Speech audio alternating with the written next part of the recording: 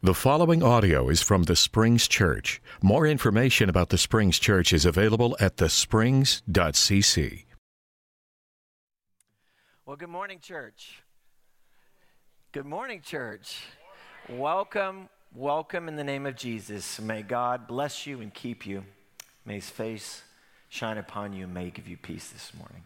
If you're joining us in person, welcome. Online, if you're a visitor, welcome. We are a church that's being transformed to the image of Christ so that people can find their way to God, and we do that by gathering in the name of the Father, like we do this morning, by growing into His image, and by growing to the image of His Son, and then by going by the power of the Holy Spirit. Couple things that I want to talk to you about or announce is that next Saturday night we have a movie night. So September 24th, it begins at 7:30. We are showing the movie Inside Out. All you need to bring is your lawn chair and a blanket. Also bring a friend. And we're going to watch this movie outside. There'll be popcorn, there'll be other snacks, but this is a time for us to get together, to fellowship, to invite our friends and neighbors. And Kendall has been planning this for a while, and so if you'll come out and be with our church family, invite your friends. We'd love to have you guys next Saturday night on the 24th of September. I have to make another special announcement. So not this past week, but the week before, we have in our congregation, in our church family, a famous person that was on Dancing with the Stars. If you could show this picture really quick, that is our own Mike Osborne. He wasn't on the Dancing with the Stars TV show, but the Edmond Chamber of Commerce did a Dancing with the Stars fundraiser. And as you can see, he had a large crowd. He worked hard for several months, weeks. For Mike, it was definitely several months, working hard, learning how to dance with his partner that's here. And so, one, we want to congratulate him. He actually helped raise a lot of money for the Edmond Chamber of Commerce. And Mike, we will take your confession after church for dancing. Mostly just for dancing poorly. That's the bigger sin, not actually that you danced. We are in the year Go, going in the power of the Holy Spirit. And so Brett and I have been in a sermon series on evangelism called Good News, Sharing the Gospel of Christ. Today I want to begin with our text from Romans chapter 10, 13 through 15. It says this: "For everyone who calls on the name of the Lord will be saved. But how can they call on Him to save them unless they believe in Him? And how can they believe in Him if they've never heard about Him? And how can they hear about Him unless someone tells them? And how will anyone go and tell them without being sent? That is why Scripture says, how beautiful are the feet of the messengers who bring good news." Today we want to talk about proclamation. And this is usually where I lose people when talking about evangelism. I teach an evangelism course at Oklahoma Christian, and when we get to the part about talking about proclaiming the gospel or sharing the gospel, this is where people start to feel a little bit uncomfortable. Yeah, we've talked about hospitality. I can invite my friends and neighbors. Maybe that's a little bit hard for you guys, but maybe that's something I can do. Relationships. Brett talked about relationships last week. I can form relationships. I have lots of relationships. But when it comes to proclaiming the gospel, I don't know if I could do that. Because usually when we think about proclamation, we think about something like I'm doing right now, preaching. Now, there are some people in here that are gifted at preaching. There's some people that like to preach, that want to preach. If I ask everyone in this congregation who said, yes, I would love to preach, raise your hand. I'm not going to ask you to do that. But my guess, it wouldn't be that many. My guess is most of you don't want to get up here and do what I'm doing. And I get that. I totally get that. I don't think that everybody should preach. There's some days I wonder if I should preach. And there's some days you wonder, yeah, Ben, maybe. But I get it. This is not for everybody. Not everybody's gifted in this way.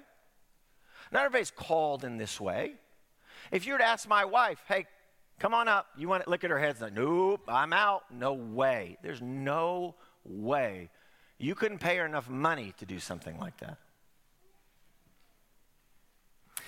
But it's not just preaching. I think when we think of proclamation or bearing the Christian message, we think of something that I refer to, and my good friend Seth Bushell, who's informed me a lot about thinking about how we talk about the gospel, that we often think about this approach. It's like a presentation approach, that we have to present the gospel. And what that looks like is that we have to have condensed down the gospel into a single telling or a teaching so that we can proclaim the message in a singular evangelistic event. I've got to have it down. What's my speech? What's my pitch? What's the elevator pitch? Because you might only get one chance, and you better make it good. At least that's how we maybe have been taught to think, or how we think.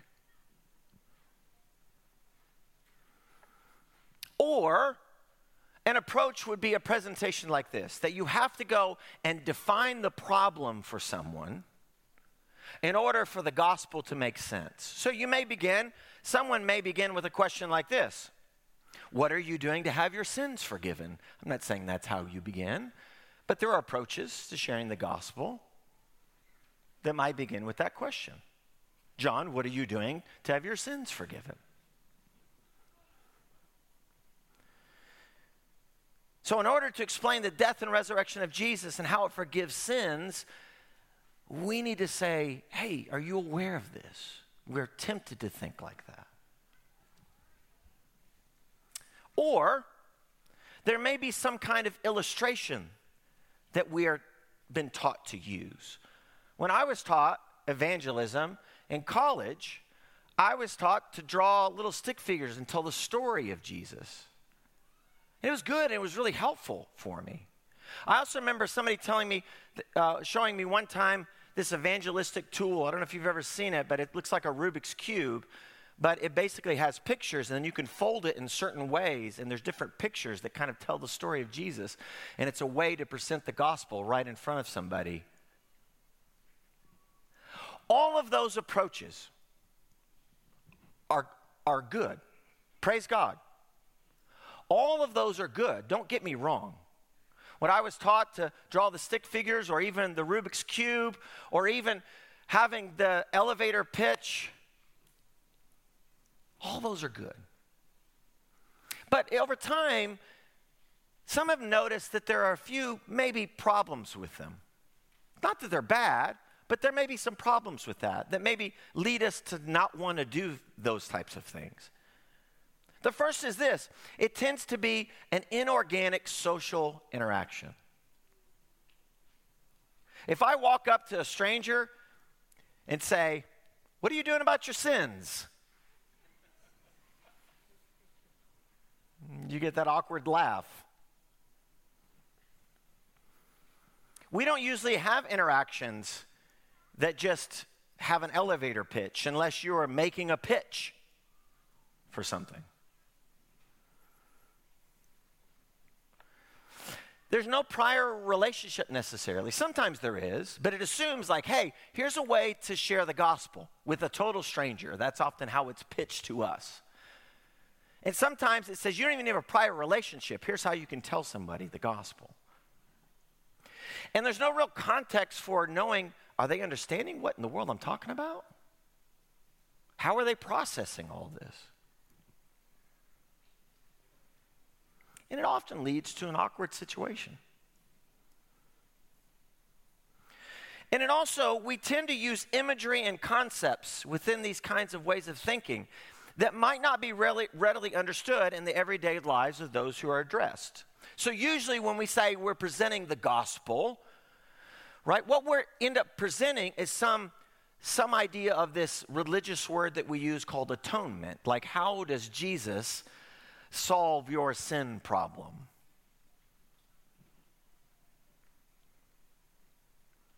And the gospel is about the cross and forgiveness of sins. But the problem that we run into is that we understand that within a whole broader context. Not just a one-time, boom, the cross and forgiveness of sins. We kind of take that whole big context for granted.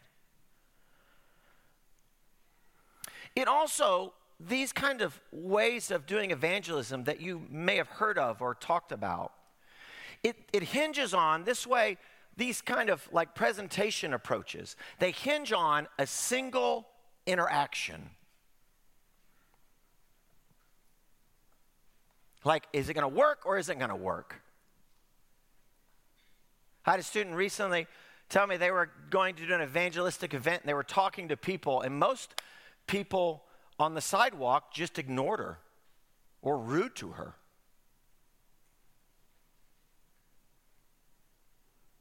But it was this single moment where it needed to work. And she was like, I was just so depressed. No one wanted to interact with me. Yeah, they don't know you. Plus, it feels like all of those, anybody get spam calls lately? Is your phone blowing up with spam calls? It's just the adult side of the, maybe the kids are, but it's like every other, like, oh, spam call. They were getting spammed all the time. And so people are wary a little bit of like someone spamming us with something. And then here's the last thing. That all of these presentation approaches, they're about presenting one thing. And as my friend Seth says, if you can only have one conversation, then you can only have one conversation. Which makes sense.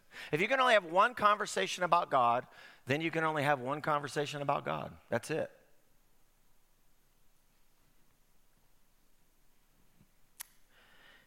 Jesus actually shows us a different way of evangelism. In Mark chapter 1, verse 15 and 16, it says this: after John was put in prison, Jesus went into Galilee proclaiming the good news, the gospel of God. The time has come, he said, the kingdom of God has come near. Repent and believe the good news. When Jesus begins his ministry, he begins going proclaiming the good news. And the good news that he proclaims is the kingdom of God. It is this good news that God is reigning in the world, and it is also this good news about what God's reign looks like in the world. So it's no wonder when he says the kingdom of God has come near. It's happened. It's happening. It's coming. It's here now. And everything is changing. You need to repent, change, believe the good news, because everything is changing. It's no wonder that after that, he invites people into his company. Because when he says the kingdom of God has come near, he says the king of God, the reign of God is standing right in front of you. Everything has changed. So he invites people into that. And one of the first things that we see is that Jesus invites people to gradually learn about the kingdom. In a presentation approach, we expect you to know right away. Jesus actually proclaims the kingdom. Do you think anybody knows anything of what he's talking about when he proclaims this? In fact, if you read any of the Gospels, we know they have no clue what he means about this. But Jesus invites people to gradually learn about the kingdom. They are invited to come and to follow Jesus, and along the way, they learn. This is how Jesus makes disciples. In fact, I don't think you can separate the practice of evangelism from the practice of making disciples. It is the same process.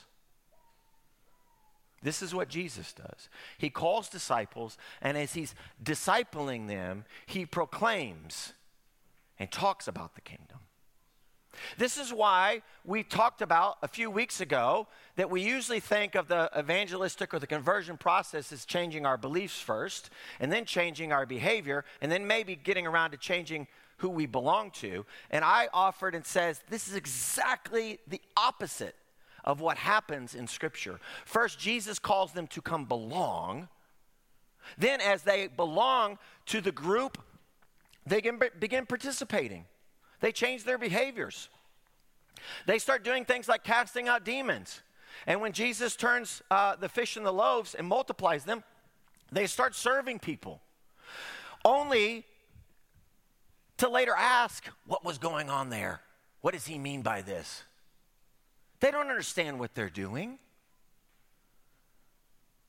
But he invites them in to belong, and they slowly start behaving, and then by the end, they go, I believe this guy's the Son of God.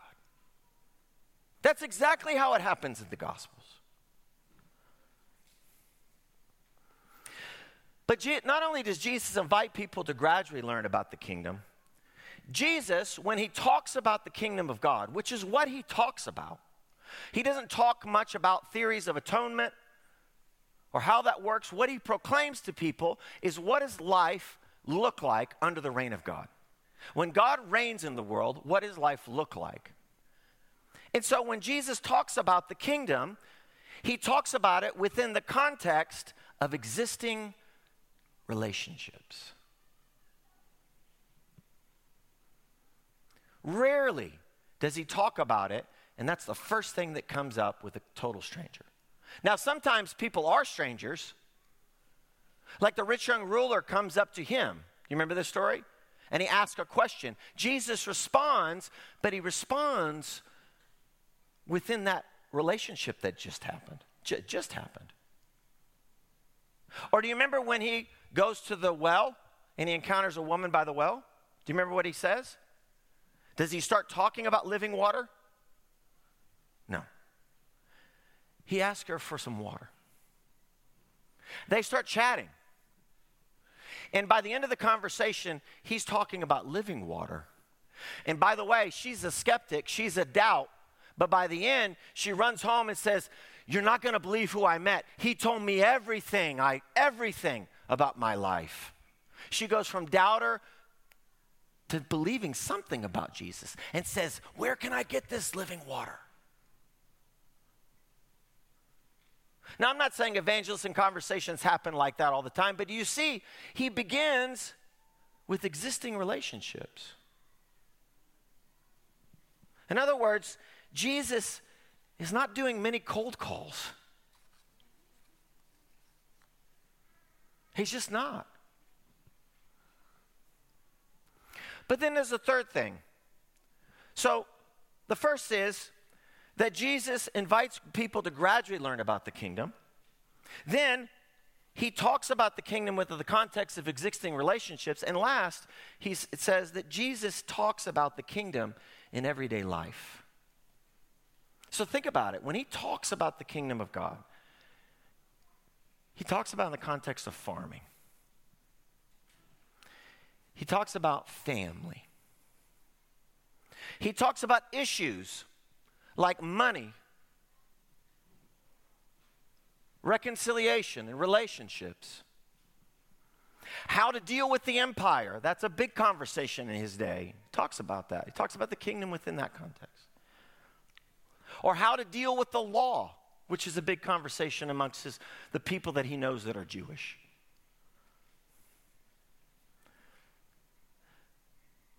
In other words, the kingdom deals with the mundane things of life.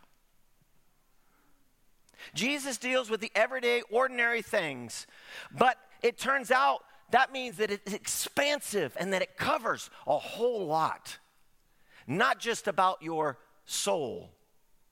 It covers all kinds of things in your life that are relevant to your life right now. He doesn't move into issues about the state of your soul or about salvation, but he begins with the relationships and engages in organic social interactions when he talks about everyday life. See, we believe, at least we've been taught to believe, that proclaiming the good news made you say everything you need to say about Jesus and the most important parts about the gospel, which includes some version of how to be saved. That's good to talk about that stuff. I'm not saying that's bad. But Jesus doesn't begin with those things. He begins with talking about the everyday things of life and how the kingdom of God looks within the everyday things of those everyday things of life and what that looks like. When Jesus talks about the cross or atonement or how we're saved by Jesus, those who hear Jesus are typically confused about what he's talking about. And I would argue if you didn't grow up in church or in a church culture, talking about that would be confusing. I've talked to lots of people. They're confused by that.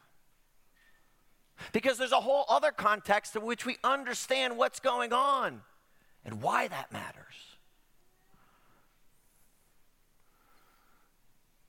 But Jesus allows people to journey over time into the heart of the gospel rather than beginning with central pieces. He gets to those pieces, but slowly over time.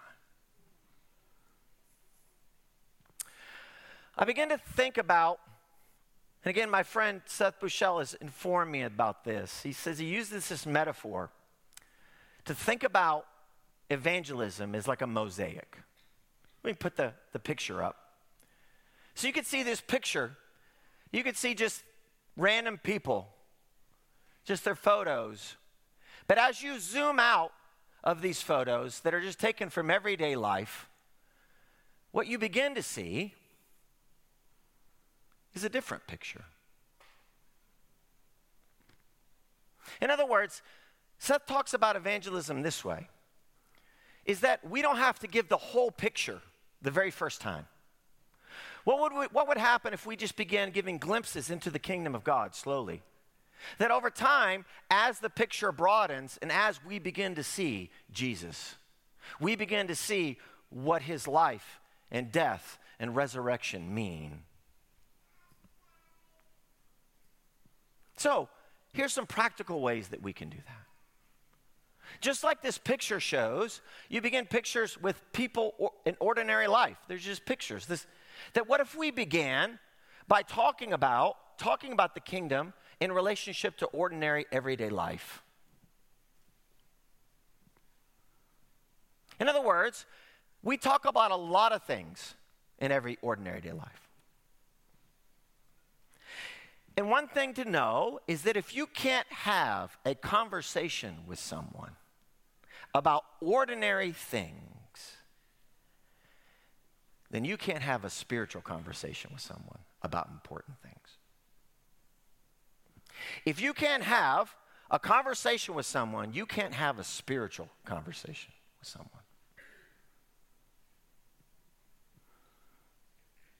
If you can't talk about mundane things, nobody's interested in talking with you about really important things. That's my experience. It's probably yours too. So, start thinking about this. Start thinking about what are the topics that are most mundane, everyday topics that conversations you have that are important to people. Right? Maybe the weather. But a lot of people talk about money and the economy. A lot of people, they talk about work or school. Their life is full of work and school and just the tasks they have going on. A lot of people talk about family. A lot of people in everyday conversations talk about relationships. So one of the things that we can begin doing is just listening and paying attention to the things that people are talking about. This is what Jesus does. People are talking about farming. They're talking about family. They're talking about the law. They're talking about the empire. They're talking about relationships. They're talking about money. So when Jesus talks about the kingdom, guess what he relates it to? You don't have to read the Gospels for very long to figure out, yeah, it's about relationships, it's about money, it's about farming. Right? When you plant a seed in the good soil, what happens? When you plant it in the rocky soil, what happens? Those are stories you know. So let me give you an example what that looks like. So say there's someone that's talking about how they have to help out their family member. And maybe they're complaining because their family member is, oh man, it feels like they just can't get it together. So we kind of had to bail them out and give them some money. Right? Now that's not an all the time conversation. Don't have to raise your hand, but I'm sure there's enough that says, yeah, I've heard maybe somebody talk about that before, or how they had to bail out a friend. Like, oh, he's always needing money, or he's always needing something.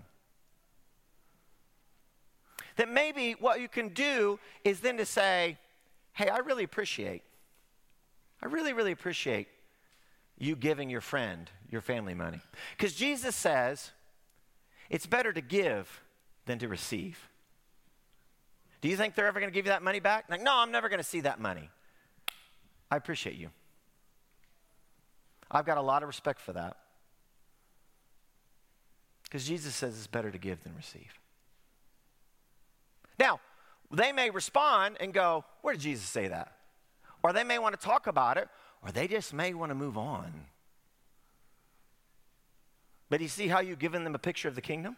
Something you believe and know is true, and something you can affirm and respect in them, and now you've given them a small picture of what life looks like under the kingdom of God. Is that the full gospel? No, it is not the full gospel. But it is a small picture of what life is like in the kingdom that provides a context in which Jesus' death and resurrection makes sense within the kingdom of God. And when you make spiritual statements like this, your spiritual statements need to be ignorable. Go to the next slide. They need to be ignorable. Now you're like, wait a minute. This is about evangelism, right? You want people to hear the gospel, right? I want them to hear the gospel. But this is why they need to be ignorable. People need the freedom to respond, not be manipulated. So, in that example, I could say, hey, I appreciate you, but Jesus says better give and receive. I can imagine someone just moving on from that. I can imagine somebody asking more about that. Or to give in another example, say someone actually helps you or helps the person that you're talking with. It's like, man, so-and-so helped me do this. I was in a bind. I needed help moving. I really appreciate this person. And you say, hey, have you ever heard this reminds me, have you ever heard the story about you know that story of the Good Samaritan? Now, most people have heard that story, right? And if they haven't, you could just kind of shortly go through it. You know, there's a story about this guy's beat up on the side of the road and he needed a lot of help, and a priest walks by and ignores him. And then his buddy from the neighborhood walks by and ignores him. But the Samaritan, who the Jews and the Gentiles, they both hated, he picks him up, bandages him up, takes him to a hotel and says, whatever this guy owes, put it on my bill. And he goes, your friend reminds me of that. You notice how I gave a picture of the kingdom in just 30 seconds. That acknowledged something in their life and at the same time gave a picture. But I didn't try to overrun the conversation. I didn't try to make it awkward. I didn't try to hijack anything. It makes sense within that conversation to say, that reminds me of something I appreciate that I find in Scripture. We need to allow people the option to respond or not respond.